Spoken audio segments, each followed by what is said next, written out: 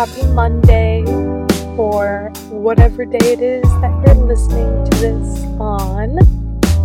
Today's episode, we're going to be talking about normalizing evolution, our personal evolution, our change over time.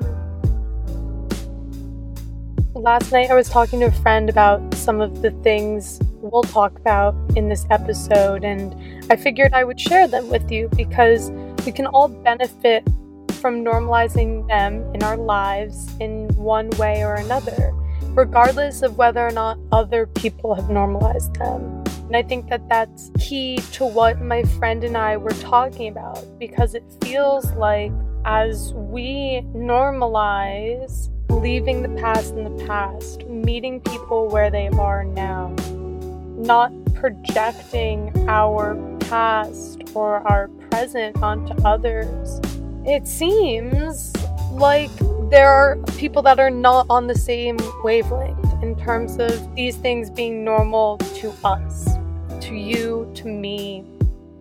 So I want to talk about them. You know, we're all just figuring out as it goes. Conversations help us along the way. So let's get into it. Leaving the past in the past.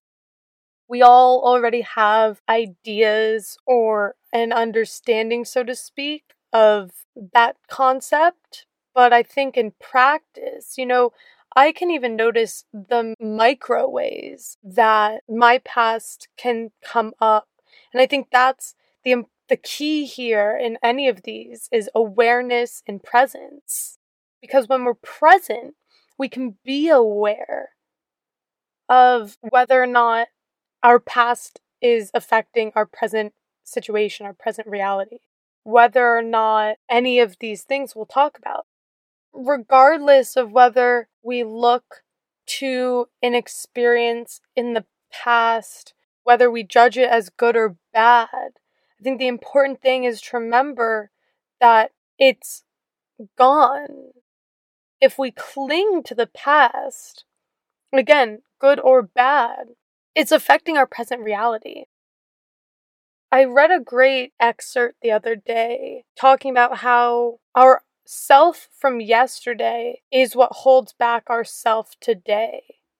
I'm paraphrasing and I'm also tweaking that a little bit. I can't remember where I was reading that, but I think it's really true. Like, if I wake up in the morning and I'm thinking about things from yesterday, if I'm still in yesterday's mindset, if I'm still, my brain is still thinking about things from yesterday, then I'm not fully present here today. And I'm not fully open to everything that the day can offer me, to the limitless opportunities that can happen, because I'm still stuck in yesterday. So I'm not open. There's no space for new to come in. So in that same sense, we take that micro example of a previous day and today, and we extend that to a past decade, a past couple of years, a past whatever. And we look at the ways it impacts us today. And we see that if we're carrying nostalgia for the past, or even that pain and unhealed emotion from the past, it's still affecting us. And that's not to minimize it, especially when it comes to trauma and pain and unhealed things from the past. But it's more so, I think, just to, again, bring that awareness and bring that specifically compassionate honesty to it, to just recognize and notice what is still present that's from the past, and what can I do to heal those things, because I'm not the person I was in my past. So I have more tools under my tool belt. I have more experience. I have more knowledge. I can go to therapy if I can, and I can seek out other ways to help me process something that I have yet to process. Because by processing it, we can grow more and more present. And by being present, we can grow more and more aware. The next one, meeting people where they are now. This is something that I really stand for, and I think I honestly, like, I struggle with this in terms of other people meeting me where I'm at right now. And I'm sure a lot of people might feel the same way in terms of, like, knowing that I am, you are, we are continually evolving, constantly changing, constantly growing, becoming new. And it's like someone from our past, or, someone who just might not be of the same mindset, can't meet us or fall short at meeting us where we are because they're projecting from their past. They're projecting from their past idea of who you were and not considering that you probably have grown, and that in a sense it's like meeting a different person. And that's really, for me, I try to hold myself really accountable to that when I'm catching up with someone I haven't seen even just in months, when I'm catching up with someone I haven't talked to in a year or so. I really try to remain open to who is this person showing up as today in this moment, and let me withhold and just put on the back burner who they were when I met them, or who they were a year ago or whatever. Because I think when we give people that space and that opportunity to be seen where they are now, we benefit from it because we can show up as who we are now, and we might show up as who we are now regardless of whether or not someone else is able to meet us at that place, and we want to. I am going to show up as me today, and if someone else fails to take into account my personal evolution and my growth and my change and fall short at meeting me where I am because they're projecting, like, that's on them. That's not on me. That's okay. Fine. Their loss. There's a great graphic that I love, and it's basically two butterflies, and I think this summarizes what I'm talking about, right? Two butterflies sitting down, having dinner, catching up together, right? And one is still a caterpillar, and the other is a beautiful butterfly, and the caterpillar says to the butterfly, "You've changed." The butterfly says, "We're supposed to." That's it. That's what I'm talking about. So sometimes we can be hanging out with a caterpillar and they can't understand. They can't relate. They are still a caterpillar and you are now a butterfly. That's fine. Go find the butterflies. Go hang out with your people. We benefit from leaving the past in the past because we open up to what is present, and then in turn, we open up to a whole realm of possibilities to our future. We're not just locked in that the past determines our future, because it doesn't have to. In that same way, when we meet people where they are, we give them space to grow, to evolve, to change. We constantly and continually give them that space. This is beautifully summarized by a quote from Alan Watts. "You're under no obligation to be the same person you were 5 minutes ago." Absolutely zero obligation. And I think that is the personal element to this, to normalizing this sentiment of constantly changing and leaving space for that. And in the same way that you're under no obligation, the other person is under no obligation. If you meet someone and they wanted to, I don't know, move to California, and then you meet them a week later and now they say they want to move to Canada. Awesome. They're changing, they're evolving, they're growing. They're under no obligation to be that same person that wanted to move to California, because even in just a week, they can grow and change and evolve, and now they're off to Canada because that's the new path they're on. Our paths are constantly changing. Our future is constantly changing depending on our present reality, our present moment. So, in that same sense of our yesterday self and our today self, the ability to process and leave the past in the past allows us that freedom. Even the lack of a subconscious obligation to be that same person. And it just opens us up, mind, body, and soul, to the evolution, to the change. And we're not resisting to it. We're not clinging to a past. We're just going with the flow. And that's where the beauty happens. Next one, not projecting onto others. We all have our own thoughts. We all have our own ideas. We all have our own direction, our own path. And so others can do them and we can do us. But I really wrote this meaning expecting someone to be, and this goes a line I think with the past, expecting someone to be someone from our past, expecting someone to hurt us the way someone did in our past, expecting ourselves from someone else, expecting someone to fulfill the potential that we see in them, expecting someone to fulfill our own ideas and dreams and desires, even though they have their own ideas and dreams and desires. So I guess in that sense, it also has to do, it's maybe more expecting, but I think the expectation turns into projection maybe when we fail to communicate what we're thinking, and maybe I think it really has to do again with that past. And I think this can happen really unconsciously as well, or consciously, when we just are bringing our past to our present reality.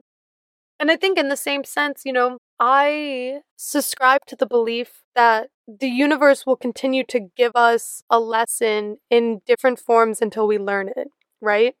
And I think then when we learn that lesson, we get an up level to the lesson and it's level 2. And then it's a little harder and maybe you got to be on your toes and you have to be present and you have to be aware to notice what is happening and to witness it and to respond rather than react from the past. So in that sense, I think that the universe is always testing us, not because we need to prove anything, but for our own evolution, for our own growth, for our own path in this life to reach new potentials, to reach new experiences.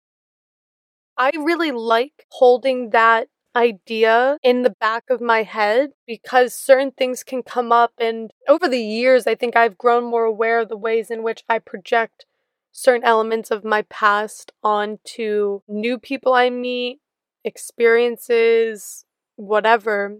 And because of this idea of the universe testing us, I can witness I can ask myself, what am I being tested on here? What is the lesson here? And I can notice it as it's happening or right after it happens because I give myself that space and the time to process it in the ways in which I process, whether it's writing it out, talking it out to myself, to a friend, whatever. Projection can be really difficult to notice and to witness, but that's the first step in becoming aware of it and being able to withhold that. And the benefit of withholding that is that we can meet experiences and people and places in the present rather than bringing the luggage of the past to that. And we can see the lesson in it. We can see whether or not we're being tested to see if our self-esteem has risen or see if our focus on our goals has risen and our dedication, whatever it is, our understanding, our wisdom, our ability to show up as our authentic self, fill in that blank. The next thing we would benefit from normalizing is saying the story I'm telling myself is. I really like this. I think it takes a level of, again, presence and awareness, but I think it takes a level of being able to be honest and vulnerable. It's a vulnerable thing, I think, to tell someone this, but it's so powerful, and I think it really helps eliminate miscommunication and misunderstanding, projecting onto others. Let's give an example. I have an argument with my significant other, and we always have stories running in our mind, right? I could be telling myself, they never understand me. They don't know who I truly am. They don't try to know me. Whatever. And so instead of letting that story play out, I communicate to my significant other, to my coworker, to my friend, to my family member. The story I'm telling myself is that you don't understand me. You don't try to fully understand me. You're never open to understanding who I truly am. You just want me to be who you think I should be. There is a relief in saying that, I have found. And then there is also that element of deep truth that invites that person into our world, into our inner world, to understand what is going on in our minds. And I think that is really beautiful, especially in light of the quote. I don't know who said this, but between what is said and not meant, and what is meant and not said, most of love is lost. By saying the story I'm telling myself is, we preserve that love. And I think, if you don't feel comfortable doing this in person yet, if you don't, interpersonally, do it with yourself. There's a beautiful thing, it'll, linked in the show notes, called the Warrior Heart Worksheet. It's really great, and essentially, it's just a way to explore any situation you have. And part of it is looking at the story that's going on inside our head versus the actual situational facts of what has happened. There's so much relief in doing this, relief of suffering, because I think we really suffer when we tell ourselves stories, when we project onto others, when we withhold, when we bring our past into our present. So these are things that can really relieve our suffering in those instances. And last but not least, being upfront. Saying it clear and honest, just being straight up. Again, I think along the lines of communication, but I think just with ourselves and interpersonally, be straight up, be clear with yourself, be honest with yourself, be compassionately honest. There's so much relief in just being upfront about what you want, what your boundaries are, what your standards are, what your dreams are, whatever, who you are. I think it all comes under the bundle of authenticity. Being upfront saves everyone the trouble. It might sting you, it might sting the other person, but if you're compassionately honest, I think we can preserve some of that sting and just deliver it. Like, there's no need to beat around the bush. There's no need to play games. There's no need to do a dance. Just be straight up. Let's bring it back and put it into perspective. The only thing we never get back is our time. So why would we spend any time? Why would we waste any of our precious time on beating around the bush, on not being honest, on not being upfront? Because if it's not meant to be in whatever situation, it's not meant to be. Okay, we learned. Great. It might sting a little, but let's just move on and keep going and focus on the present and, figure out why it stung, and if it continues to sting, what we might need to heal in that instance. I think we really strengthen our authenticity. We strengthen our esteem by just being upfront and clear. And we really help everybody when we do that. When we're clear about who we are, when we are just honest and upfront, say it like it is, be compassionate, and just be yourself. Say what you mean and mean what you say. That's today's episode. Brought to you by the thoughts in my head. I hope you enjoyed this shorter episode. Hopefully some of those things struck a chord with you, resonated with you.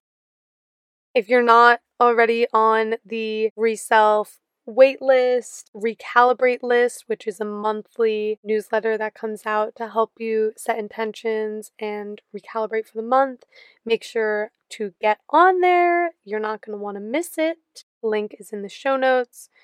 And as usual, follow us on Instagram, Pinterest, Tumblr, whatever floats your boat. Links in the show notes as well. Thanks for hanging out with me. Thanks for taking this time to chat. Have a great week. Bye, everybody.